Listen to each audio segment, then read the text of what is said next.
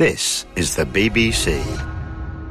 This podcast is supported by advertising outside the UK. This is the Coast and Country download from the BBC. You can find the terms and conditions on our website at www.bbc.co.uk/Radio 4. Today you can hear Open Country with me, Helen Mark. I'm in one of those lovely little tree-studded villages that you get in the North Cotswolds, where you look at the houses and they're built of that honey-coloured stone, and the roofs, you have those stone tiles. It's very distinctive, very, very pretty. This particular settlement is Adlestrop. Adlestrop. That name has a familiar ring because one afternoon of heat, the express train drew up here unwantedly. It was late June. Now, 100 years ago, in June 1914, on the eve of the First World War, the English poet Edward Thomas found his steam train pulled up here unexpectedly, and he just stopped and he listened to the sounds of the summer countryside all around him. And for this week's Open Country, I am going to explore that particular special moment in time and the way that it's resonated ever since. And I'm going to start that in the company of Ian Morton, who's with the Edward Thomas Fellowship, and with Ralph Price, who lives in the village of Adlestrop. And we arranged to meet at the bus stop, which, rather wonderfully, now has the sign from the former railway line that Edward Thomas would have been travelling on. So there we have the wooden bus shelter and Adlestrop. When was this put here, Ralph? That would be following the closure of the station, and that was closed to passenger traffic in 1966. We asked if we could have the station sign and seat, and the old British Railway said yes, we could have one. There were two, one on each platform, but they said we could have one. We weren't allowed to fetch it from the station site, which would have been easy. We had to fetch it all the way from Honeybourne in Worcestershire, where they took it to. And it's very special because of the poem Adlestrop. So, Ian, Would you read that for us? Okay. We're standing doing this on quite a cold winter's day, surrounded by birdsong and the sounds of the landscape as we have it now. Tractors, cars going back and forth. Adlestrop. Yes, I remember Adlestrop, the name, because one afternoon of heat the express drew up there unwontedly. It was late June. The steam hissed, someone cleared his throat. No one left and no one came on the bare platform. What I saw was Adlestrop, only the name, and willows, willow herb and grass, and meadows sweet and haycocks dry, no whit less still and lonely fair than the high cloudlets in the sky. And for that minute a blackbird sang, closer by, and round him mistier, farther and farther, all the birds of Oxfordshire and Gloucestershire. And that he stopped here was pure serendipity, wasn't it? It was. The poem was actually based on 3 stops. He stopped here in Camden, in a place I think it's called Coalwall, and he always carried a notebook, and he made notes at the 3 stations. So that was in June 1914. But he didn't get round to writing the poem until January 1915, when he started writing poetry. And he really pulled the 3 together. And I think he chose Adlestrop because it's such a lovely English name. And it fits, doesn't it, in the poem? The other 2 wouldn't quite work. And he was a nature writer in prose before he did the poetry, so he had a good understanding of the landscape that he would have been travelling through and seeing. That was his strength. He was a nature writer and had written many books, and lovely, lovely walking books. And he came to poetry later in life through his friendship through a man called Robert Frost, the famous American poet. We'll find out more about Edward Thomas in just a moment, but let's concentrate on Adlestrop. So, Ralph, for you, it's your family been here a long time. Yes, that's right. Well, my grandfather, he worked on what's called the Permanent Way, which is the actual railway line. So he was maintaining all that. And then as we grew up, my father got a job on Adlestrop Station.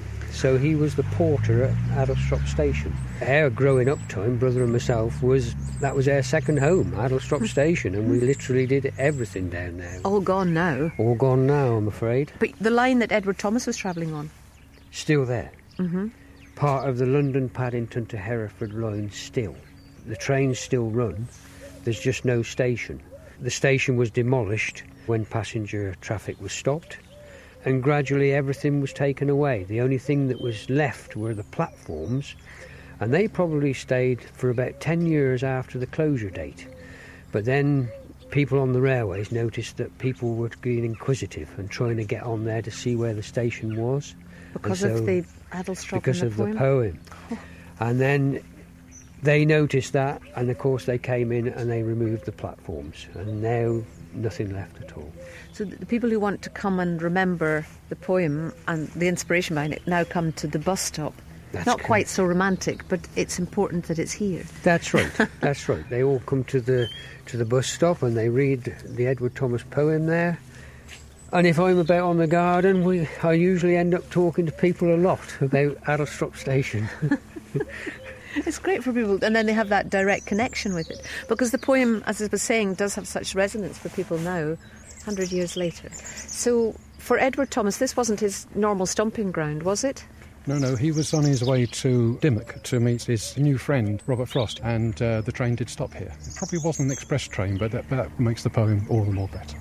Why has the poem stayed, so popular now? I heard it was like the third most popular poem on Poetry Please, for example. Why now? I think it's always been popular. His work has never been out of print. I think it's so understandable, and in a way it recalls, an old England. If you were of generation that travelled on the old slam door trains or the trains that stopped. Modern trains are sort of hermetically sealed, but the old trains, you could hear these noises, you could hear the engine. If it's stuck at a station, you could hear someone cough. Probably the nearest thing now is you're stuck on a commuter train outside London Bridge or something, but I think it's so easily accessible. You can understand it, you can form the pictures in your head, and then all of a sudden it just drifts into this lyricism and everybody can understand the bird song, so you can form the pictures in your head very quickly, and I think that's why people love it.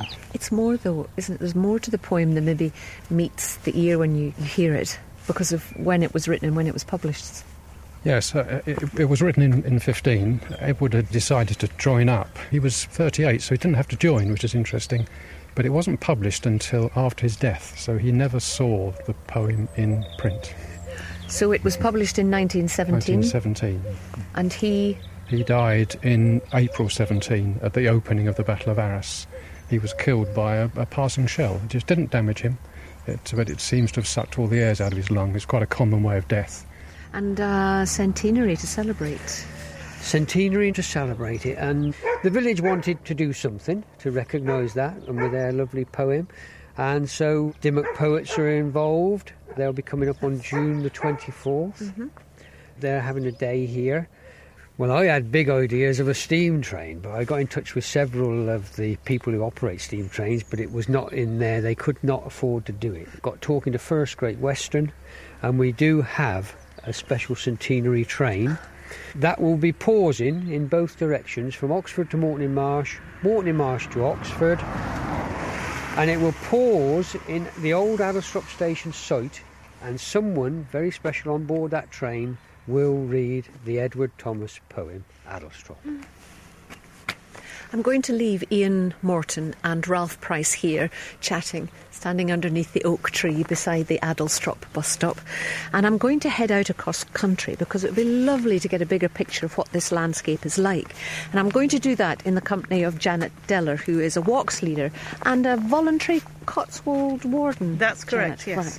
Right. And this landscape for walking, waymarked trails, bridle paths, is it good? Is it welcoming? Oh yes, it's excellent. You have so many trails.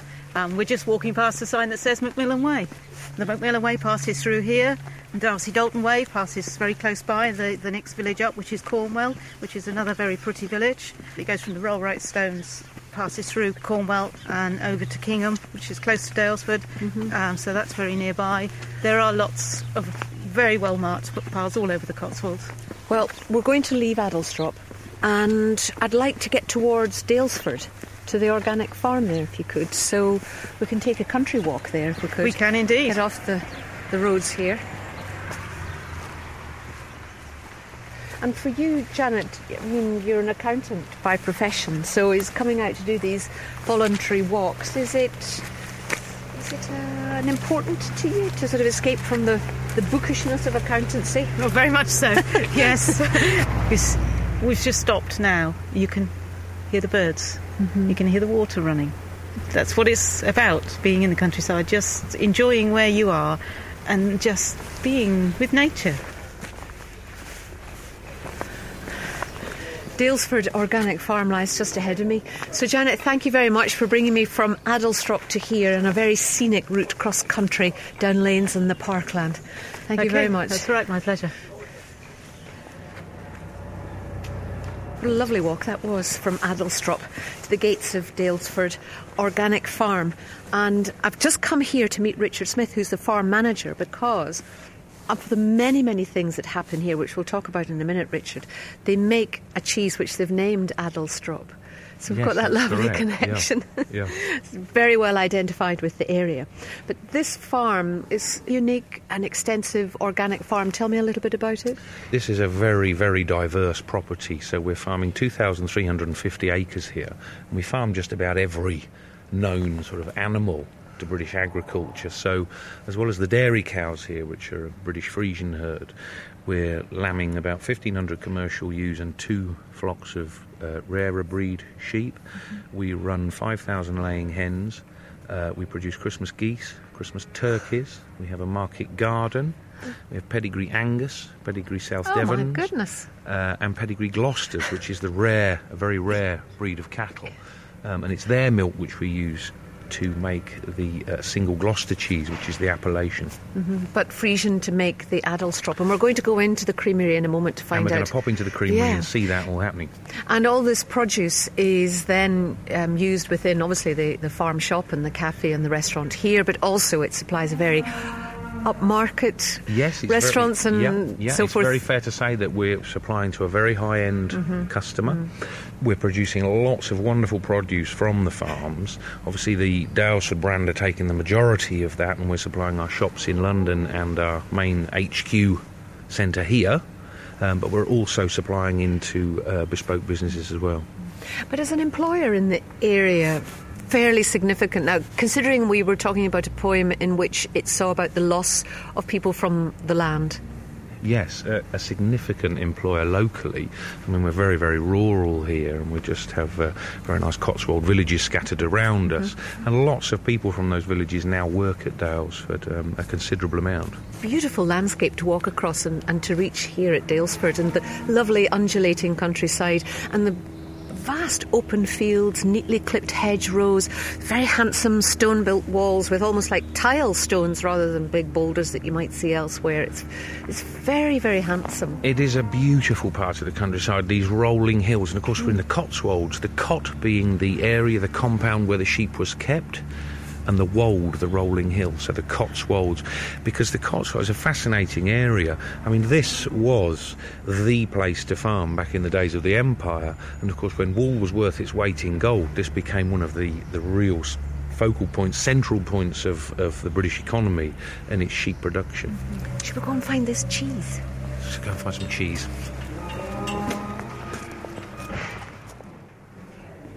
Well, Richard is still out on the farm, but I've come into one of the big barns which has been converted into a dairy and cheese making. This is where we'll find the Adlestrop.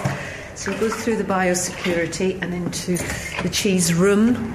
There's this wonderful room with these very handsome cheese presses set out and great barrels, and everybody in here, of course, is, as I am, kitted out in whites, keep clean clothes, aren't they? And John Longman, you are the cheesemaker. I'm the cheesemaker, yes. And Adlestrop, having come from the village, is the cheese that I want to find out about.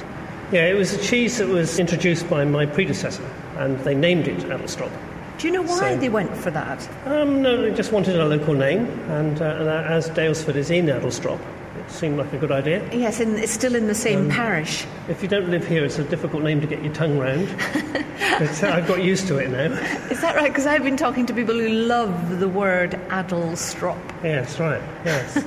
And the cheese, where is it made and how's it made? We make the cheese in here, in these former Dutch vats. The process goes through, which is in a way similar to cheddar. I mean, it's an English cheese, but then we make a difference to it because we rind wash it. And rind washing is where you bathe the cheese in a rubbit with a culture and a little bit of salt. Over a period of time, you keep the coat slimy and you keep it in a moist, warm environment, and it develops a completely different flavour. And have you any on the go at the moment? We have some in the store, in our stores upstairs, so we can have a look at that. Yes, please. Right. Paint here. So such a change in aroma, isn't there? Yes, it is, absolutely. I know I'm getting near the cheese. Yes. You'll notice the difference in here. This is quite strong. This is the room here. The strong smell of ammonia. Oh! Yes, it does. That's horrible. Oh, it's like bad babies' nappies and all sorts of terrible things. Oh, makes your eyes water. The ammonia is quite strong. Put the fan on for a moment. Breathing in, and the cheeses are in front of us, like a large Victoria sponge size, aren't they? Yes, they seem to grow the white mould, which we grow on the soft cheese. Sort of white mould we'd like to grow on a brie, because it's sort of wild in here. That grows on as well, which also adds to the flavour. These ones you see close to that have gone all white and knurled, they're quite old. They still have a nice flavour to them, but they're quite old. Oh, it's lovely. Yeah, a lot of people love it. I love it myself. It's lovely to see how this is made and created. Thank you very much for that, John. What I'm going to do now, though, is I am going to head a few miles south of here, try and find a vantage point somewhere so that I can look down across the landscape that has for generations been worked and farmed. So thank you very much, John. Great. This is a wonderful vantage point. So I've come about 6 miles from Adlestrop, and I'm on a high point looking down over the Evenlode Valley, and I'm with Dr. Kate Tiller, who's a historian, a landscape historian from Oxford University. Now, when we look down across this valley, there would be villages like Shipton under Wychwood, yes. Milton under Wychwood, and Wychwood would be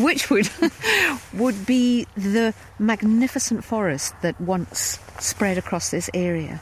That's right. We've got a mixture of two beautiful valleys, the Evenlode and the Windrush, and between them this high land that we're standing on here, 500 or 600 feet up in the Oxfordshire Cotswolds, and that upland area was the core of the ancient Royal Forest of Wychwood, and either side of it were these villages like Shipton under Wychwood, Ascot under Wychwood, that link very closely in their history and their lives in with the story of the ancient forest.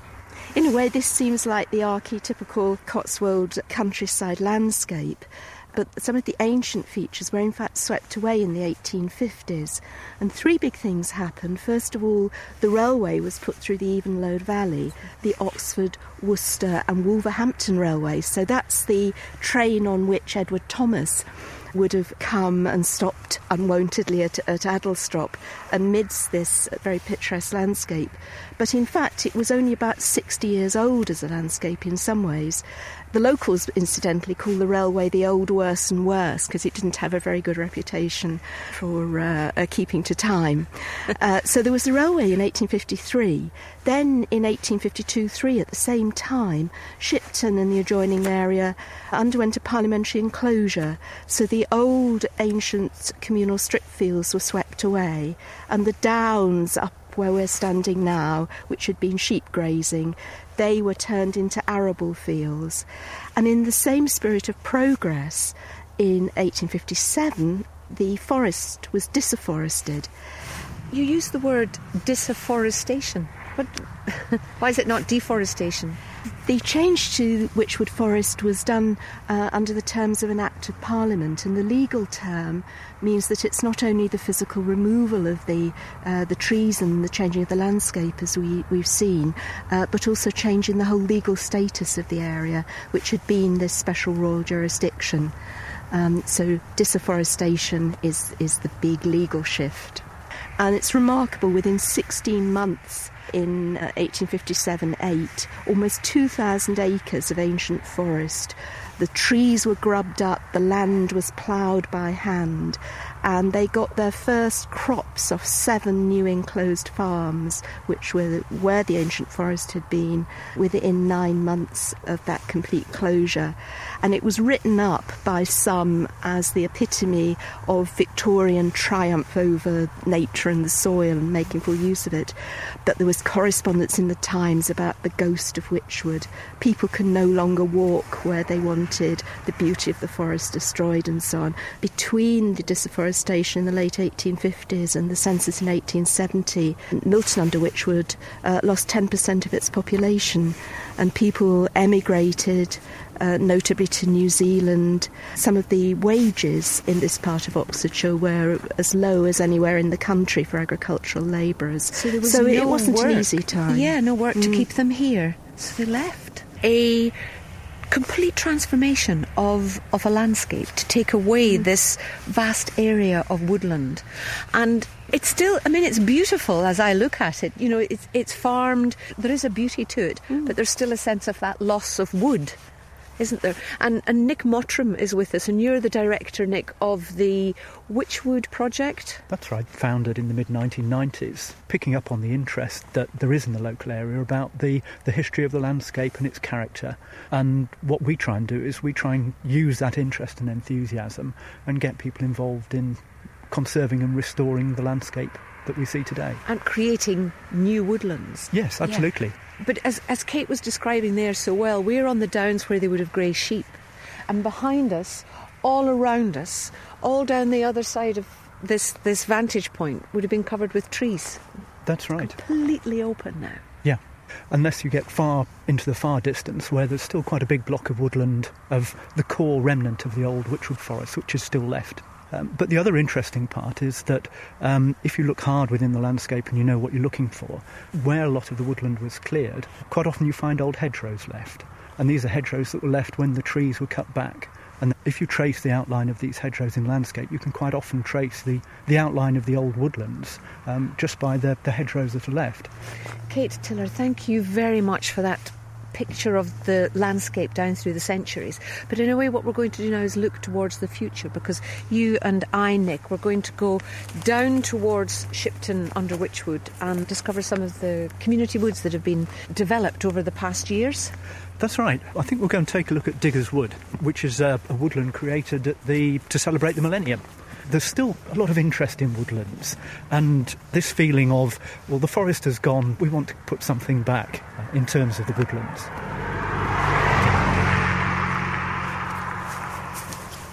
The grass in the wood here, Nick, is frost crunchy.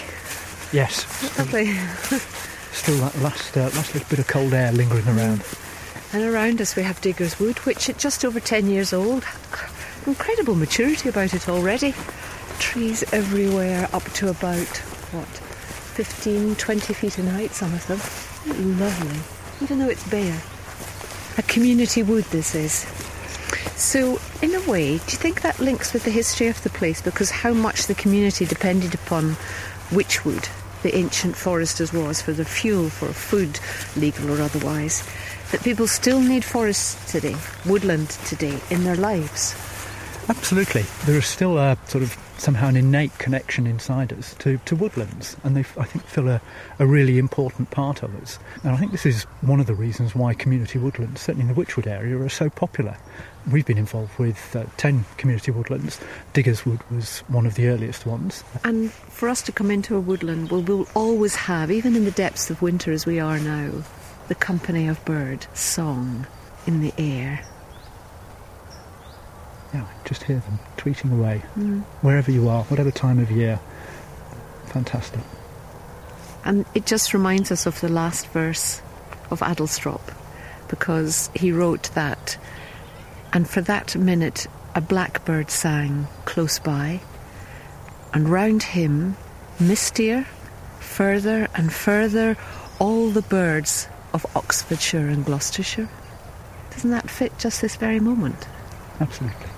Just as the sun starts to come out, warm everything up.